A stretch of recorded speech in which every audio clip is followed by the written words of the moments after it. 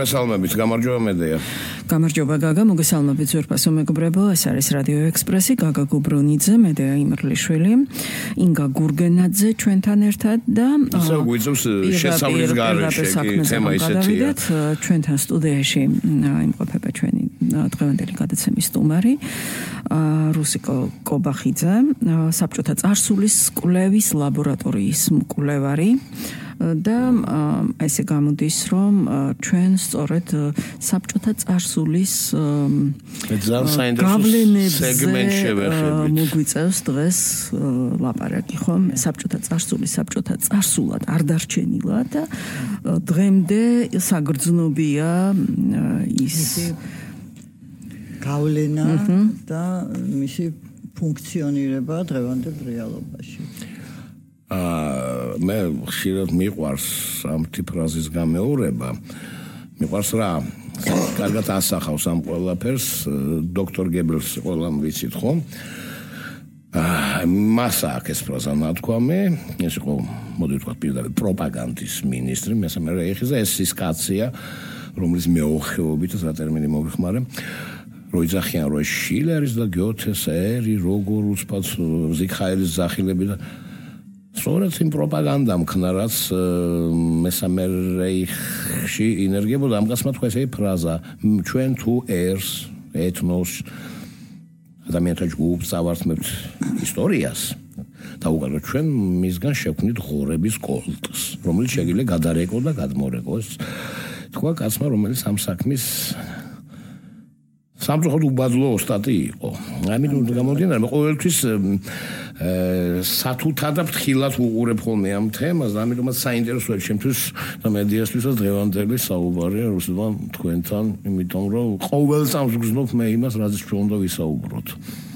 დიახ, მოგესალმებით თქვენს მაყურებელს. კი, ნამდვილად, გებელსის შექმნილი ფორმულა ასევე იყო, რომ პროპაგანდა არის მასებისათვის და არა ინტელექტუალებისათვის. ხო, კონდა მას გადაცემები. ანუ ეს პროპაგანდა არის ძალიან ხისტი, არის ძალიან სწორხაზოვანი, არის ძალიან პათეტიკური, მაგრამ მას ახასიათებს განმეორებადობა. აი მუდმივად დალბივად რუსულად რო იტყვიან და ჩვენ თუ გადავხედავთ ახლა ჩვენი საბჭოთა პროპაგანდის მასალებს და პირველი ეს იყო გაზეთები, რა თქმა უნდა, იმიტომ რომ სხვა ახლა მაშინ არც Facebook-ი არსებობდა, არც ვთქვათ სხვა წყაროები ინფორმაციის მიღების, ეს იყო გაზეთები, რუსეთში ეს იყო გაზეთი პრავდა და სხვათა შორის ძალიან საინტერესოა, რომ აი ეს სათაური პრავდა არის პირდაპირ გამოხატულება აი ამ საბჭოთა ნიუსპიქის ამოტრიალება მთლიანად შინაარსის, ეს იყო სიცრუე და ერქვა პრავდა, ხო? და შემდეგ აქ იყო უკვე გაზეთი კომუნისტი, რომელიც იყო შემდგომ შრიფტი, როგორც ეწერა. როგორ ამახსოვს. გაზეთი კომუნისტი, რომელშიც სხვათა შორის პირდაპირ იბეჭდებოდა სტატიები პრავდის მოწინავე. ესე იგი ეს კომუნისტი არ იყო რაღაც ესეთი ინდივიდუალური შემოქმედება, ეს იყო მთლიანად მთელი საბჭოთა კავშირისთვის ერთნაირი პროპაგანდის ორგანო, ხო? ნუ ეხლა საბჭოეთი პროპაგანდაზე ძალიან სერიოზულად მუშაობდა, პროპაგანდისტული წრეები იქნებოდა, იქ პროპაგანდა იყო წამყვანი და ლენინის და სტალინის პროპაგანდას მიიჩნევდნენ მთავარია რაღაც და აი ამ პროპაგანდაში ძალიან საინტერესო რომ პროპაგანდის ენას აქვს ძალიან დიდი მნიშვნელობა. და თვითონ სტალინი ამბობდა რომ ეს ენა რომელიც ადრე იმსახურებოდა რუსული იმპერიალიზმს, ეხლა უნდა ემსახუროს სოციალიზმს. ანუ თვითონ სტალინის დამოკიდებულება ნახეთ როგორია, რომ ენა უნდა ჩააყენოს სამსახურში, რაღაცის სამსახურში და ის ფიქრობდა, რომ აი ამ ენით მოახდენდა სწორედ გავლენას და თუმცა ის უარყოფს, რომ მან რაღაც ახალი საბჭოთა ენა შექმნა. დღეს როდესაც ჩვენ ვსწავლობთ, თქვათ, საქართველოში ნაკლებად არის ეს კვლევები, მაგრამ რუსეთში ძალიან სერიოზულად არის შესწავლილი პროპაგანდის ენა. და შეიცვალა ეს ენა რუსიკო. იცით რა არის მედია მე როდესაც მე მქონდა რაღაც სტატია ტერორის ენაზე და შეიძლება ლექსიკური ერთეულები გაქრა, ვთქვათ ბოლშევიკური სიფხიზლე აღარ არის არა, დიადი, საბჭოთა კავშირი, მაგრამ რჩება ის კონსტრუქციები, რაც ამ ენამ ჩატოვა. რაშია საქმე ხა? ეს ბამბარდაშვილი ამბობდა ამას ლინგვისტური დათრგუნვის მექანიზმი, რომელიც მოქმედებდა აი ამ ხშირი განმეორებადობა ფრაზები, იარლიყები, რომელსაც აყერებდნენ, ხო, კლიშეები, არა, ეს პათეტიკური რაღაც ლოზუნგები, ხო, ეს ყველაფერი შეიძლება დიადი საბჭოთა კავშირი და დიადი პარტია აღარ არის, მაგრამ ეს რჩება რაღაც დიადის მოთხოვნილება და აი დღეს ვილიკაია სვიტა რუს. აი ვილიკაია სვიტა რუს და სხვათა შორის პუტინი დღეს ძალიან კარგად აგრძელებს ამას და არა მარტო რუს ხალხს აჯერებდა ის სხვათა შორის რომ ძლევამოსილი იყო. სხვათა შორის აი ამ ენაში რომ დავთვალე ეს ეპითეტები წამყვანი ეპითეტები იყო სიძლიერის და სიდიადის გამომხატველი. ვილიკი, რაღაც ვილიკაია, ვილიჩაიშა, ხო, დიადი, ასევე თვალუწვდენელი სამშობლო, გესმით, აი ეს სიდიადის მოცულობითი სიდიადის. ცუდია მე ჩემთვის იყო ხოლმე არის клише თუ სტიგმა, რაც ქვია духовность русского народа, русский сулიერება და скрепи, ყველა რო შაყიროს მაგრამ და აბსოლუტური უსულობა თითქმის რაღაც ზომბებამდე დაყვანილი ეგრეთვებული დასავლური საზოგადო, ანუ იქ არ არის საერთო სულიერი. და ეს ჩვენები მე ჩვენი თანამემამულებიდან გამიგია, მაგრამ მე მას ვაბრალებ იქიდან გავუნდა რუსული ეს თუ ისე ვიცით, ვუგებთ ამ ხალხს, ენა ლაპარაკობთ, ხომ ჩემი თაობის ხალხზე. არა, მაინც სხვანაირები არიან რა რაღაც ხო, აი ეს მიბმულობა, ხო, ემოციური მიბმულობა, მაინც რუსეთზე დარჩა, რაღაც ნაწილში, მადლობა უმეც რაღაც ჩაიხსნა დიდი ნაწილი ამას.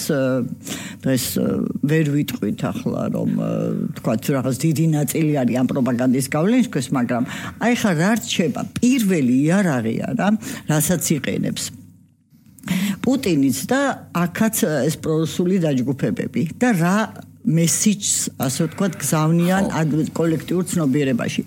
რუსეთი არის უძლეველი. ეს არის პირდაპირ კრემლის უძლეველობის გამოძახილი, რომელიც დიდი ხანი ილექებოდა საბჭოთა ადამიანის ცნობიერებაში. და სხვათა შორის აი ძალიან საინტერესოა, რომ სტალინის ასე ვთქვათ, რაღაც ისეთი დამოკიდებულება ჰქონდა ბულგაკოვის მიმართ. ხო, სენტიმენტები ჰქონდა. ხო, სენტიმენტები ჰქონდა თითქოს და ბულგაკოვის აი დნი ტურბინების დღეები ესწრებოდა ამ სპექტაკლს, რომელიც იყო აი ბულგაკოვის თეთრი გვარდის. მაგის ხელდასხმით იყო, ხო? დადგმული ხა წამოიდგა თეთრი გვარდია, კიევის დაცვა, პეტლიურა, რაღაც აი რაშუაში იყო ბოლშევიკები. გეტყვით რა იყო და შემდეგ ეს პროლეტარი წერილები ამბოხდნენ 29 წლის ამბავია, რომ ნუ ეს არის ანტისაბჭოთა ლიტერატურა და რატო არის დაშვებული. და სტალინი აი ბელოცერკოვნიკს წერს აი ასეთ რამეს, რომ შეიძლება ეს არ არისო საბჭოთა ლიტერატურაო, მაგრამ ჩემთვის მთავარია შედეგიო.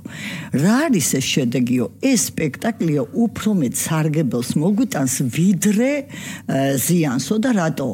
რომ ადამიანი, რომელიც გამოდის ამ სპექტაკლიდან ხვდება რასო, რომ ისეთი კარგი ადამიანებიც კი, როგორებიც არიან ტურბინები, სრულიად უუნაროები არიან გაუწიონ წინააღმდეგობა ბოლშევიკებს და აი ბოლშევიკების უძლეველობის შეგრძნებით გამოდის აი ამ სპექტაკლიდან. არასდროს არ მქონია ილუზია, რომ აი განსხვავებით 30-იან წლებში გასავთ რუსული სლენგისთვის რაღაც ბიდლო იდგა სათავეში. უდახვეწილესი არამზადები და უგანახლებულესები იყვნენ ყველა. იქ აი ანუ რისკმამდა ესე გადაცემა რო ქონდა ჩვენ არქიტექტურაზე ერთი თემა ყველაფერი ჩააყენეს თავიანთ სამსახურში, თანჭყევიანურად. და თითქოს მასობრივი ცნობიერების სიტყვაც, არქიტექტურაც, ქანდაკებაც, ყველაფერი ყველა სიმბოლო იყო ეს და ისტორიაზე რო ლაპარაკობდით. იყო მაგალითად შედევრები სოფლიო დონის არ შექმნილა, მაგრამ ძალიან მაგარი ფილმები საბჭოთა კავშირის დროს არის გადაღებული. რატო იყო ძლიერი ფილმი? ფული იდებოდა. რატო იყო ეს რუსული ბალეტი, თეატრის ფული იდებოდა, იმიტომ რომ იცოდნენ. ეს ერთი, თუმცა უნდა ვთქვათ, რომ მაგალითად ამ კარგმა რეჟისორებმა ვერ აუღეს ალღო თავისუფალ ცხოვრებას.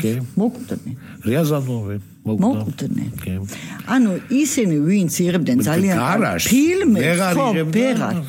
ანუ მოკვდნენ თავისუფალ სამყაროში, აი რაღაცა რაც შობილი კულტურა იყო, იმიტომ რომ ის არასდროს უნიჭიერეს ხალხის სრულიად და სხვათა შორის მეცნიერებას და იმიტომ რომ არ შეიძლება ეს ასე ვთქვათ ღირებული რამ შეიქმნას ქვეყანაში, რომელიც არის მთლიანად ამოკეტილი, რომელიც არის ფარდის მიღმა. და აი ეს ფარდა მაგალითად იყო, ანუ რკინის ფარდა რა, არა მარტო საზღვარი, ხო? არამედ ეს იყო ცნობიერებაში გავლებული ფარდა. აი მაგალითად ჩვენ და ისინი. ცნობიერებაში ეს ფარდა რამდენად ჩამოიშალა, რამდენად იცით რა მედიკო ჩამოიშალა ჩვენს ცნობიერებაში, პოსტსაბჭოთა ადამიანების ცნობიერებაში. რაღაცა ნაწილი საზოგადოების რაღაცნაირად გავიდა აი ამ ფარდის მიღმა, შეიძლება თქვას, მაგრამ დიდი ნაწილი მაინც რჩება. აი მე როდესაც აი 18-21 წლის გაზეთებსაც გაზეთების დამუშავებული მაქვს, მანამდე ივერიაც ვთქვათ 19 საუკუნის ბოლოს და აი პირველივე გვერდიდან არის სულ უცხოეთის ამბები.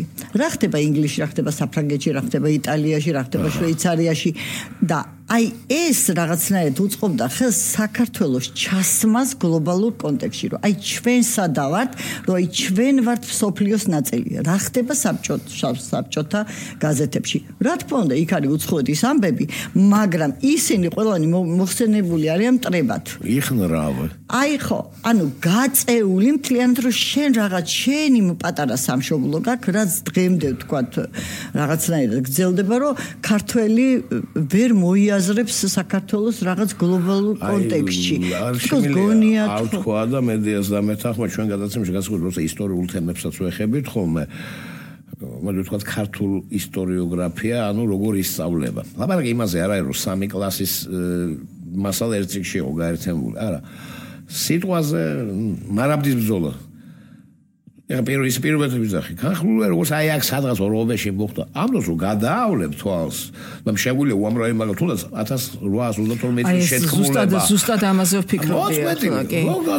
სოფლიო პროცესები მიდის და ხვდები რომ პოლონეთში მიმდინარე ამბები. სოლომონ დოდაშვილი და ეს ხალხი რომ არიან იმ დიდი პროცესის ნაწილი და დიდი ეჯობა გეგმის ნაწილისა, რომელიც ჩაფლავდა სავით მოხდა ესე.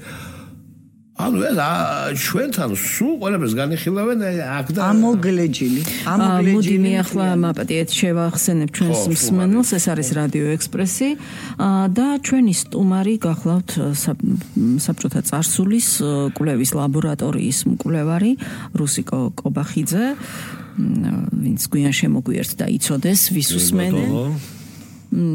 განვაგრძოთ საუბარი. კირკიტებს ახლა რაღაცას.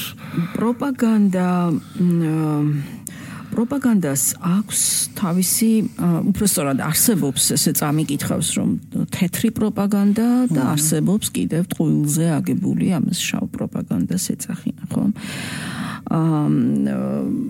საერთოდ ძალიან ესეთი სიტყვა, იცით, ყველას როცა როგორ უნდა, ისე ატრიალებს და ისე ირგებს თავისი მიზნებისთვის ამ სიტყვას. აი, როგორ უნდა შეძლოს რიგითმა მოქალაქემ განსხვავება მათ შორის და გაიგოს რა არის პროპაგანდა და რა არ არის პროპაგანდა. კი, ნამდვილად. ეხლა იცით რა არის, მართლა ჩვენ გვიტრიალებენ უკუღმა, მაგალითად ხა ალტინფო, რომ აი ვთქვათ დასავლური პროპაგანდა ახდენს თქვენ ტკვინებზე გავლენას, ხო? და ამ დროს ჩვენ ვამბობთ, რომ თქვენ ვთქვათ რუსულ პროპაგანდას ეწევით და ნუ ეხლა უბრალოდ გლეხი რას ფიქრობს, რომ როგორ უნდა განასხვაოს ეს ორი პროპაგანდა. სხვათა შორის ეხლა პროპაგანდა რაღაცნაირად ნეგატიური კონტექსტი შეიძინა ამ სიტყვამ, თუმცა ყველაფერი პროპაგანდაა, ხო? პროპაგანდის გარეშე შენ იდეების გავრცელებას ვერ ახერხებ. თავარი აქ არის ღირებულებები, რა ღირებულებებზე ვდგავართ? როდესაც ჩვენში ჩაშენდება სწორი ღირებულებები, ჩვეულებრივი მოქალაქეც გამოარჩევს აი ამ პროპაგანდას, თქვათ, შავ პროპაგანდას, თეთრი პროპაგანდისგან. თუმცა ახლა სიცრუე და ტყუილი შეიძლება თეთრ პროპაგანდაშიც იყოს რაღაც დონის გაზვიადება, რა თქმა უნდა, არა, თქვათ რაღაცის დამალვა, მარცხის ან რაღაცა. ხო, რა თქმა უნდა, ხო, ეს, მაგრამ თავარი არის რა შედეგზე გაგვიყვანს ეს პროპაგანდა. აი მაგალითად, სოციალურ ქსელში ვიღაცები შეარებენ მაპატიეთ ამ სლენგისთვის, თუმცა არსებობს ეს სლენგები და ამას ვიღაც ამბობდა ქრაში რას ნიშნავს, რომ ქართული ვიხმაროთ და არა, მაშინ მიჯნური და მიჯნურის არა არის კი ქართული სიტყვა, მაგაზე არა. ლონდონში ქართული სააგენტოს და მე ვიღაცები, აი ხედავ, ლონდონში გაიხსნა ადამიანის ხორცის მაღაზია. შეიძლება გული გაგისკდეს. ხო, აი და ორიგინალში რო შევიხედე აღარ მოყვები ახლა ეს ხო შეგნებულია, იმიტომ რომ ეს იაპონური ბრენდია, რომელიც თამაში არის Resident Evil, ვინც იცის ბევრმა იცის, იქ არის რაღაც ძალიან ცუდი კორპორაცია Umbrella, ნუ იმაზე რაღაც მან ქართულ ეს გამოტოვეს ქართველებმა, თვითონ ფაქტი ძალიან ცუდია, მართლა ღორის ხორცემა კი აქ ფორმები რაღაც მიმსგავსებული ადამიანს, მაგრამ ეგ გამოიღეს და ლონდონში მისამართი კომიტეტული გაიხსნა ადამიანის ხორცი. ხო, ნუ აი რა თქმა უნდა, ეს ხო ლონდონი, ეგ ხო სატანისტების სავსეა ეს ხო, რა თქმა უნდა, და ის ხათაშორის პროპაგანდის ერთ-ერთი დამახასიათებელი თვისება არის აბსურდის ტირაჟირება. აი აბსურდის სრული, აი ბერია მაგალითად იყო გერმანიის აგენტი, ხო? რითი დახვდა. ეს იმდენად აბსურდული ბრალდებები იყო და სხვათა შორის აი სისხლიან ცხრაწელში კარგად იმუშავა ამ აბსურდულმა ბრალდებებმა, იმდენი ყავდა რაღაც აივანზე ვთქვათ. ეს ზვიად გამსახურდია კი ბატონო, აი ეს რაღაც ღვიძლების გაყიდვა თუ რაღაც ორგანოების გაყიდვა და რაღაცა. უბრალოდ ეხლა რაზე თამაშობს, ხო, მერსედესი, მაგრამ რაზე თამაშობს? იმიტომ რომ ადამიანი ფიქრობს, რომ აი ასეთ ტყუილს ვერ მოიფიქრებენ. ანუ რაღაცა ხო მაინც იქნება ამაში. აი ნუ სრული აბსურდის ტირაჟირება ხდება და აი ეს აბსურდი უფრო ადულად ხდება თამაშში. კიდე ერთი შეკითხვა მაქვს, რუსიკო. 30 წელზე მეტი გავიდა რაც საბჭოთა კავშირი აღარ და ჩვენ თითქოს ხო ამდენი წელია თავისუფლები ვართ და მოუკიდებლები ვართ. თაობა შეიცვალა, აგერ უკვე ჩემი შვილების თაობა, ხო, ჩვენი შვილების წამოვიდა, რომლებსაც არც კი უნახავთ საბჭოთა კავშირი, არ უცხოვრიათ, თითქოს ყველაფერი უკვე თანდათან ლენინიც კი არის. სულ უფრო უკეთესად უნდა იყოს, მაგრამ ჩვენ ვხედავთ, რომ ეს გავლენები დღემდე ძალიან ცოცხალია და მნიშვნელოვანია, ხო? ეს რას ნიშნავს? იმას, რომ გაცილებით მეტი დრო ჭირდება ამ გავლენებისგან გათავისუფლებას და მოიშველებენ ხოლმე ბიბლიურ, რომ აი ამდენი და ამდენი წელი, 40 წელი ატარა მოსემ ებრაელები უდაბნოში. ეს დროის ამბავია თუ ნებისმიერი ხელისუფლება მოწყობილია იმგვარად, რომ სათავისოდ გამოიყენოს პროპაგანდის მეთოდები. არაფერი მეთოდს არ აკეთებ და ახლა მე ვფიქრობ, რომ მან ესე ვთქვათ ერთი მიზეზი არ არსებობს. ჯერ ეს ერთი ჩვენი ისტორია, ეს უახლესი ისტორია, სწორედ ამ 30 წლის ისტორია, ძალიან დიდი ხანი იყო, ძალიან სერიოზული ძვრების ეპოქა იყო, ხო? ყველაფერი მოხდა, ასე ვთქვა და ადამიანებს აქვთ ბუნებრივი იმედგაცრუება, რა თქმა უნდა, იმიტომ რომ მათ ეგონათ, რომ პრინციპში მე სულ ვამბობ, რომ ბოლო საბჭოეთის ბოლო პერიოდში ანტისაბჭოთა განწყობები იყო გაცილებით მაღალი, ვიდრე დღეს არის. დღეს ეს ნოსტალგია წამოვიდა და რატო? იმიტომ რომ მათ ეგონათ, რომ განუვითარებელი სოციალიზმი პირდაპირ ისკუპებდნენ განვითარებულ კაპიტალიზმში. ეს არ მოხდა, შესაძლებელი იყო ეს უფრო, ვთქვათ, ნაკლებად მტკივნეული ყოფილიყო, რომ არა ეს, ვთქვათ, დამხობა პირველი პრეზიდენტი, შემდეგ მისი თავმდები მოვლენები, არა, მე რაღაცნაირად ეს სტაბილურობის მიღწევა იყო, ხო, ამოცანა და არა, ვთქვათ, რაღაც განვითარება. მაგრამ თავარი ის არის, რომ აი ეს ფორმულა, რასაც მე ვიძახე, ვერტიკალური მმართველობის ფორმულა არც ერთ ხელისუფლებას არ უარუყია. ანუ თვითმმართველობა არავის არ დაუყენებია, რაც სხვათა შორის უკრაინაში. ამას ვახსენეთ, აი ეს ქალაქის მერები, რუსულენოვანი ქალაქის მერები არიან ბურჯები და ციხესიმაგრეები. ანუ როგორ აქვს თვითმმართველობა გადანაწილებული. და მინდა გითხრათ, რომ აი პირველ დემოკრატიულ რესპუბლიკაში პირველი რაც იყო თვითმმართველობის რეფორმა იყო და თვითონ ჩვენმა ორგანიზაციამ გამოსცა ეს ორი ჩვენ ქონდა გადაცემა შიდა მოწყობა და ესე იგი ერობა და ქალაქი გამოვაცით ახლა, ესე იგი ქალაქის თვითმფრინავი და სოფლის თვითმფრინავი. ეს იყო ძალიან თავისუფალი საზოგადოება და ისინი კარგად ხედავდნენ, რომ თვითმმართველობა იყო ძირი და სხვათა შორის აი მანამდე სულ იბეჭდებოდა სტატიები შვეიცარიის მაგალითი, ამერიკის მაგალითი, რაზე დგას დემოკრატია, ეს დგას თვითმმართველობაზე. აქ ეს არ არის. აქ ეს არ არის, აქ არის ვერტიკალი ძალაუფლების. რა შვეიცარია ამერიკაში არც ისე დიდი ხნის გადაცემა ქონდა რომის იმპერიაზე. რომი იმპერია. ზუსტად ეგ არის. განათლებული მოქალაქეები და გადანაწილებული თვითმმართველობა. იმ ხელა ტერიტორიის მართვა ლევანი. და აი რუსეთის სხვათა შორის მაგით განსხვავდება, რომ რუსეთის მმართველობის მოდელი არის ცენტრალიზებული, მოსკოვში არის ყველაფერი. აი ვიღაცას რომ უნდადეს კარგად მკურნალობა, უნდა წავიდეს მოსკოვში. და ჩვენ საბჭოთა კავშირის დროს გახსოვთ, ხო? ერთ ტაქსის ველს ველაპარაკე სხვათა შორის რა კარგად ცხოვრობდით და მე ვხარი სატყიდულობდი წინდებს თქო და მოსკოვში დავდიოდიო და ვხარი აი ახლა შენ წარმოიდგინე რომ დღეს რო გითხრა რომ თქვათ რა ტაფის საყიდლად უნდა წახვიდე მოსკოვში და ნუ რაღაცნაირად დაიწყო მე ფიქრი, მაგრამ აი ეს რო ცენტრი არის ან თუნდაც ოზურგეთიდან თბილისში რატომ უნდა ჩამოვიდეს ადამიანი ტაფის საყიდლად სხვათა შორის აი ნაცების ხელისუფლებას ქონდა ეს ცოტახნით უნდა შევისვენოთ. ცოტა ხნით მოგვიწევს შესვენება ახალი ამბების დროა საქართველოს რადიოს ეთერში. შეგახსენებთ თქვენ უსმენთ რუსუდან კობახიძეს, საბჭოთა წარსულის კვლევის ლაბორატორიის მკვლევარს. ჩვენ სულ მალე დავბრუნდებით. ორშაბათს მოგესალმებით ძვირფასო მეგობრებო, რადიო ექსპრესია საქართველოს რადიოს ეთერში გაგა გობრონიძე, მედია იმერლიშვილი და ჩვენთან ერთად არის სტუმარი რუსუდან კობახიძე, საბჭოთა წარსულის კვლევის ლაბორატორიის მკვლევარი. ჩერჩილის სიტყვებია, მე მგონი რომ ნებისმიერ ომს ახლავსო შლეიფი სიცრუის. და ამას ცალკე ამ სიცრუეს იცავს სათანადო რაღაცა.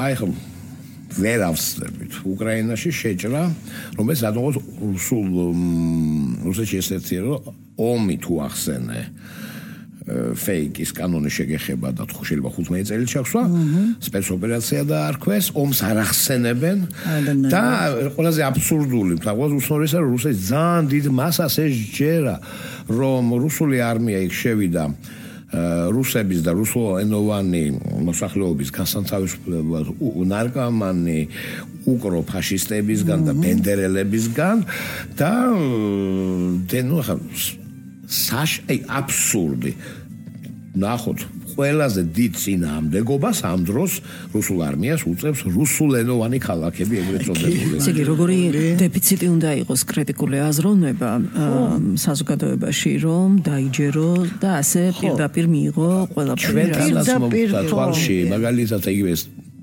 ხო ბენდერები არიან გავიმეორებ ხალხო სტეფან ბენდერა გერმანელებს დაჭერილი ყავდათ 3 წელი იჯდა მეგონი რომელიღაც საკონცენტრაციო ბანაკში და ნიუნბერგზე იყო გატანილი მისი საქმე, რატომ არავინ და უპასი თუ არ ვთქვი უკრაინსკა პავსტანჩესკა არმიას ეს ლენტაზე ნიუნბერგმა გაამართლეს, ანუ ისინი არ ითვლებიან დამნაშავეებად, ანუ ეს არანაირი ფაშისტი ბენდერ ეგეთი რაღაც არ არსებობდა. ხა ის და ისიც რო თქვა პუტინმა რო იკრან როგორ სახელმწიფო არ არსებობდა, თუ არ არსებობდა რა ნაციონალიზმზეა ლაპარაკი უკრაინელები, ნუ აი ეს ყოფილი დააჯერა ამ კაცმა, რომ ისინი ჩვენი ძმები არიან, რაღაცაკეთდა, მაგრამ არ ბომბავთ და რაღაც საშინელებები. ხო, ნუ ეს პირველი ეს ფორმულა მუშაობს, რომ მასებზე არის გათვლილი ეს და არა ინტელექტუალებზე, ხო და იმიტომ რომ ისეთ მასაზე, რომელიც კითხავს არ სვამს.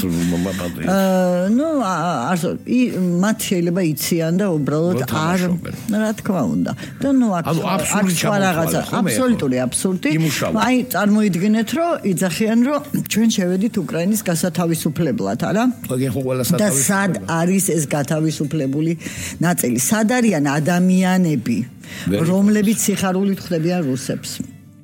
რაც მე მგონი თვითონ პუტინსაც ჯეროდა, იმიტომ რომ მე თვითონ იჯერებენ ხოლმე აი ამ რაღაც ილუზიებში, რაშიც ცხოვრობენ აი სამყაროს, არა? ყველათ კი არ დაიჭირეს ეგრეთ წოდებული ფსბ-ს მეხუთეს ერთ-ერთით მაღალჩინოს, აი მეხუთე არის ვინცაც უნდა ემუშავა აი ამას დიდი ფულია დახარჯული აი ამ ყველაფერზე და აღმოჩნდა რომ არა არავინ აღმოჩნდა რომ არავინ და რატო? იმიტომ რომ აი რასაც ჩვენ ვთქვათ თეთ პროპაგანდაზე ვლაპარაკობთ, იმიტომ რომ უკრაინა ეწეოდა საპირისპირო პროპაგანდას და სხვათა შორის თავად ზელენსკი ამის ძალიან ასე ვთქვათ სული და გული იყო, შემიძლია ვთქვა ეს სატირა, იუმორი, ჯერ ესეთი, აი თუ დააკვირდებთ შეგვიძლია ხა გვაქვს ეს ისტორია, გადავახვიოთ თქვა, ნახოთ გადაცემები უკრაინის საინფორმაციო ბადე, თქვა აი ეს ток-შოუები, ვიდეოები არა ეს თვითონ ეს შოუები ვთქვათ ეს იუმორისტული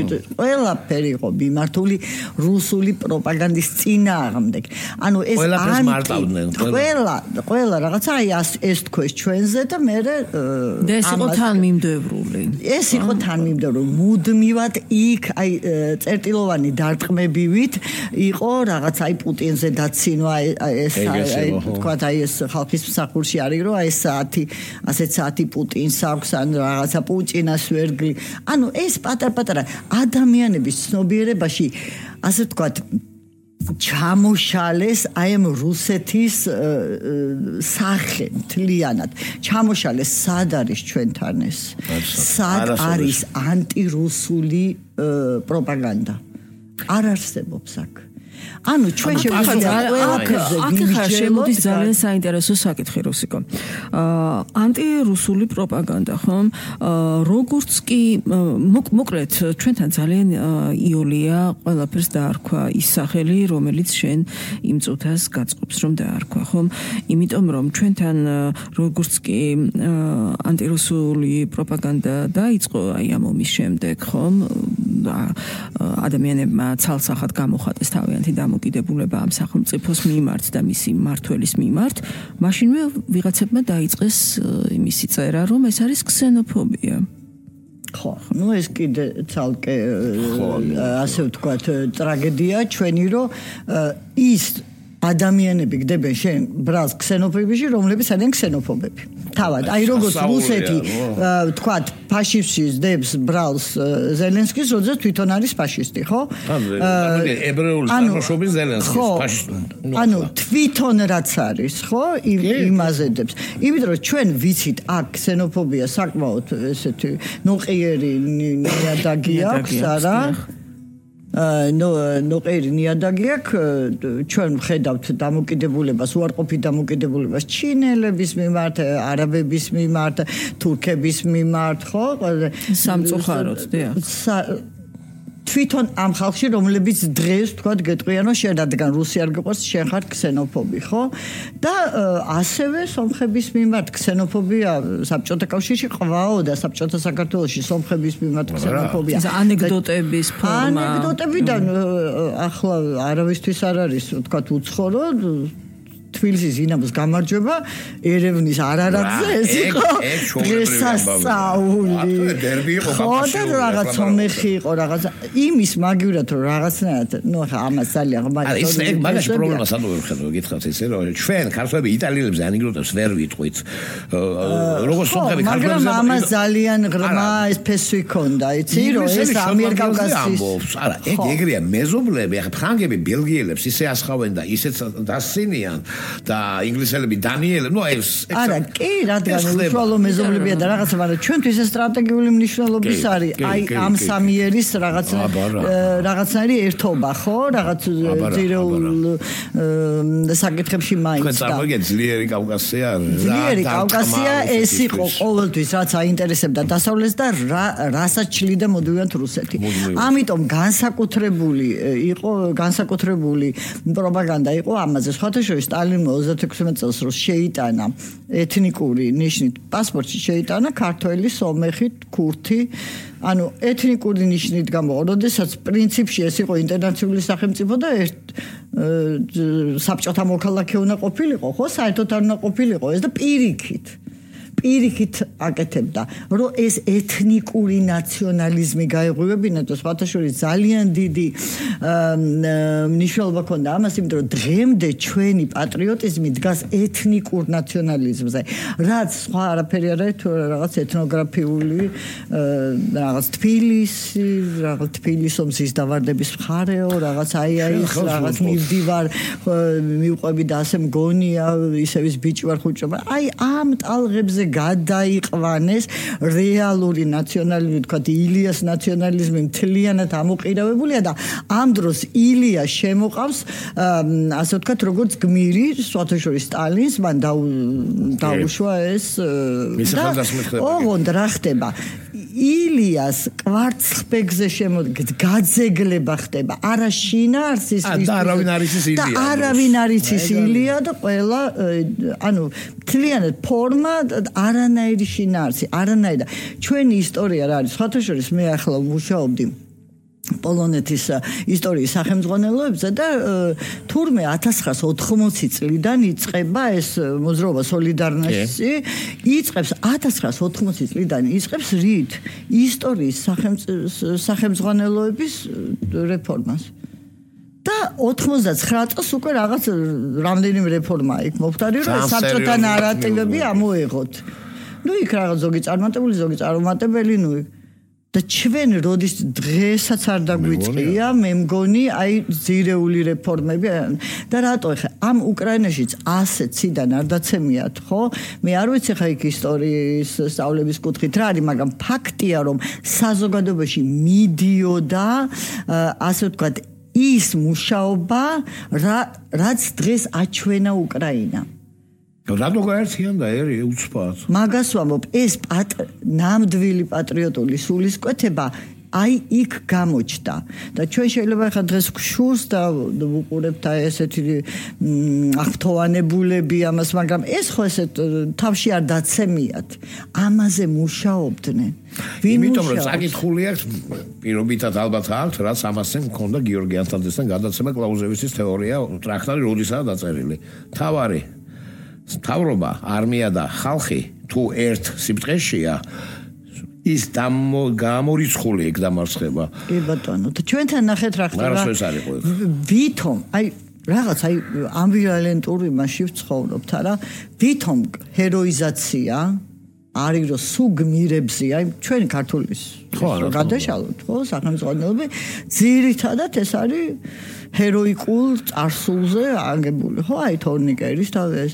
მაგრამ უფრო ეს ყველაფერი აუცილებლად სხვათაშორის ესეც სტალინის პოლიტიკა იყო, ეს არის ჩამალული სადღაც მე-12 საუკუნეში. ქართველის იდენტობა არის სადღაც მე-12, აი შორს, აი ის იყო, მაგრამ მე არა ვარ და აქ დღევანდელი გმილების დეჰეროიზაცია ხდება.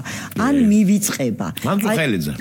ხო, აი ანწუხელიძე, სად არის ანწუხელიძის? ეს არის ყველაფრის სიმბოლო. მაგას ვამბობ, სად არის ანწუხელიძის სიმბოლო? ყველანაირად შეეცადნენ, რომ ანწუხელიძე ანუ ეხლა ვერ მიაყენებდნენ მას შეურაცხყოფას და ვერ ჩამოიყვანენ, მაგრამ გააქრეს, ნახეთ, შინდისის გმირები სად არის ეს? იმიტომ რომ დღეს შენ თუ ხედავ ამ გმირობას არა, შენც გიტაცებს, მაგრამ ეხლა მე-12 საუკუნეში ვიღაც აბჯარახსმული გმირი, ეს არის ძალიან შორს არის, დისტანცირებული ხარ შენი მისგან, არა?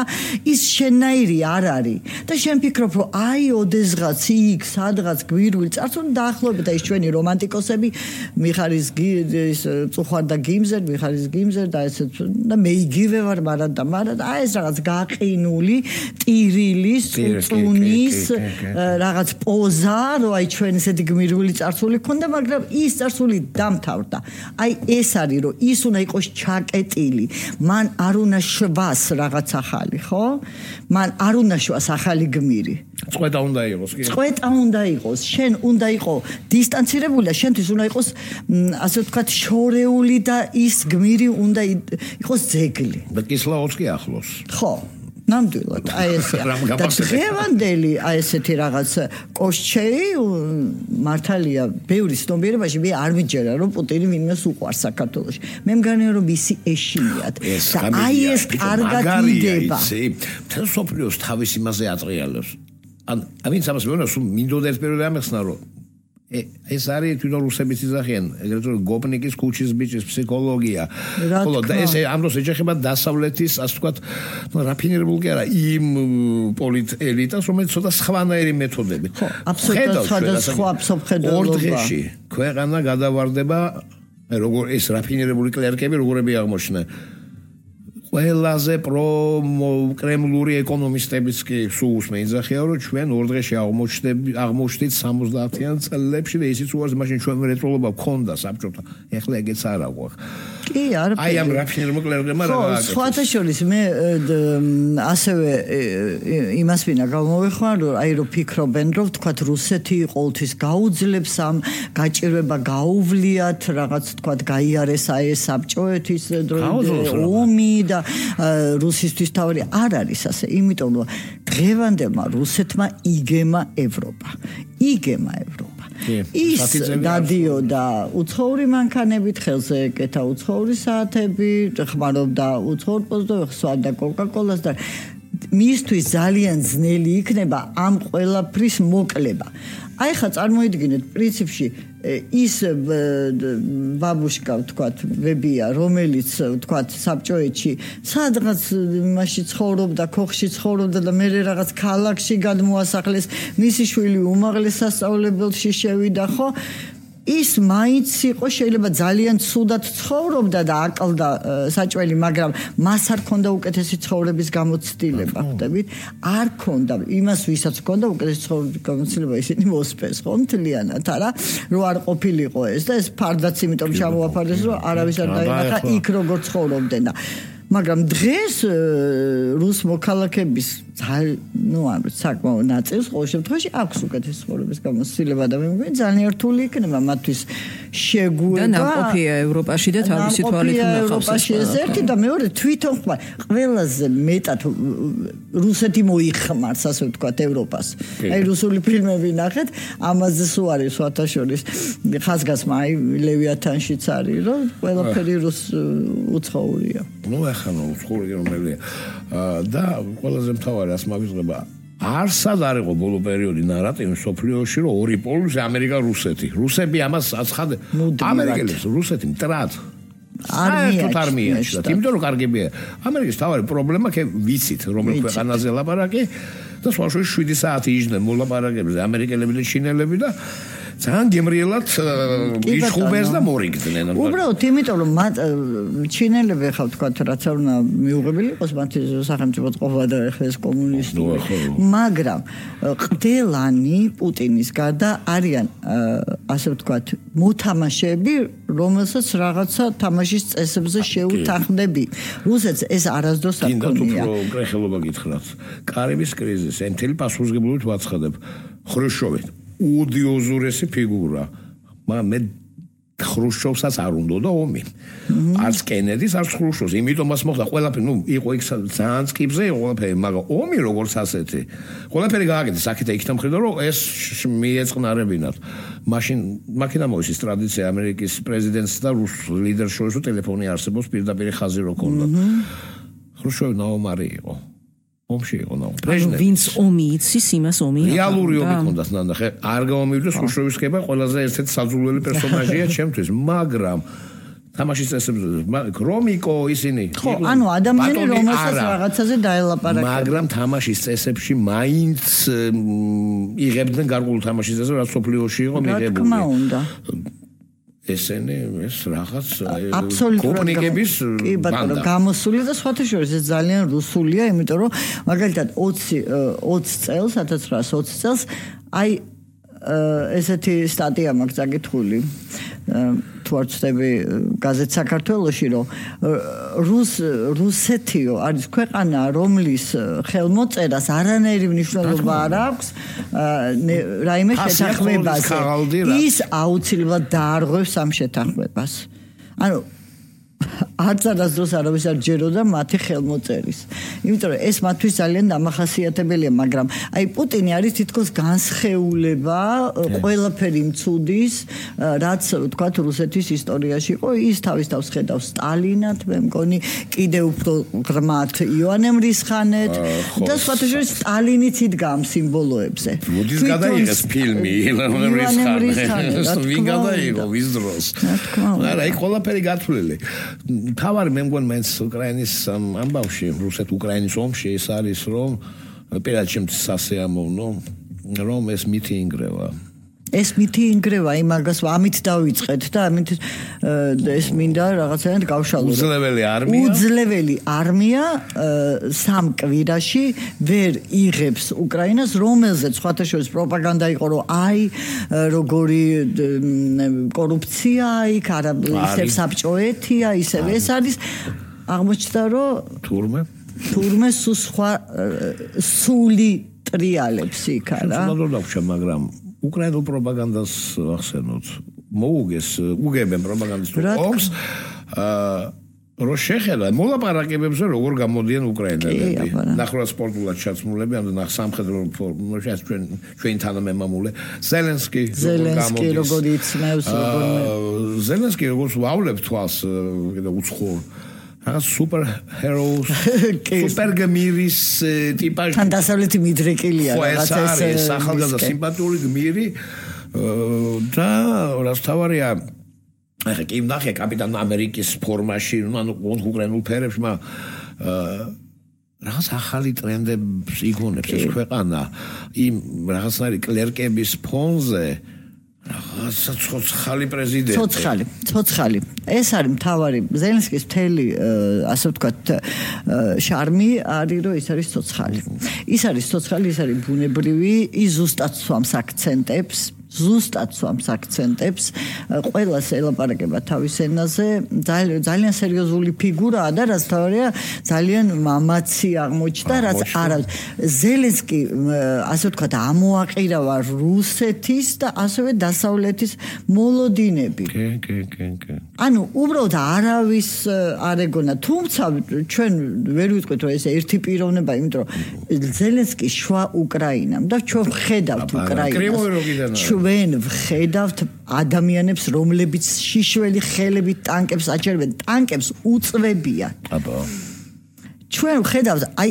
აუწერელ გმირობას ხო და არანაირ წუწუნს რომ აი რაღაც ომში ჩაგვითრიეს ან რაღაც პროვოკაცია მოხდა ან რაღაც ასეთი ისინი ერთმანეთს აძლიერებენ როგორც ურთიერთდაკავშირებულია მათი არსებობა ხო და მათი ასე ვთქვათ ეს გმირობა რა ისევე ეს არის ურთიერთგაძლიერება ზელენსკი აძლიერებს უკრაინელ ხალხს და უკრაინელი ხალხი აძლიერებს ზელენსკის არის იქ მომენტი ხო ეს ძალიან მნიშვნელოვანი ახალი სტანდარტია და მე მგონია რომ რაღაც სხვა ეპოქა იწყება და აი ამ ძალიან იმედის მომცემი სიტყვებით, რომ იწყება ახალი ეპოქა, უნდა დავასრულოთ დღეს რადიო ექსპრესი, ჩვენი გადაცემა. მოიწურა ჩვენი დრო გაგა. რამდენი სამუშაო გვაქვს თემაზე? გაგა გობრონიძე, მე და იმერლიშვილი, ჩვენი სტუმარი გახლდათ, საბჭოთა წარსულის კვლევის ლაბორატორიის მკვლევარი რუსუდან კობახიძე, ძალიან დიდი მადლობა რუსიკო. დიდი მადლობა ჩვენი მოწვევისთვის. კეთილი. მალე შევხვდებით ერთმანეთს. ნახვამდის. ორ შაბათს, ოთხ შაბათს და პარასკევს